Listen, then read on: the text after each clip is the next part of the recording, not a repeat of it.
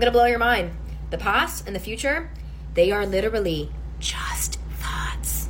They cease to exist unless you are thinking about them. But as humans, we tend to think about them a lot. And how do we think about them? In really negative terms.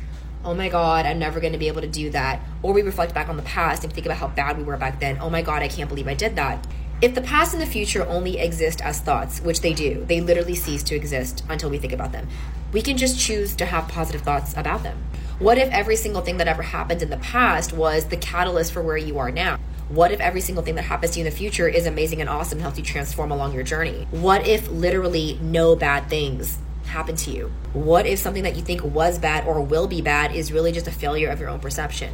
This leads to complete freedom. When you realize that no bad things ever happen, that things only ever help you come to awareness about yourself, the journey is just like kind of an endless open world obstacle course for you to become more in tune and alignment with who you really are.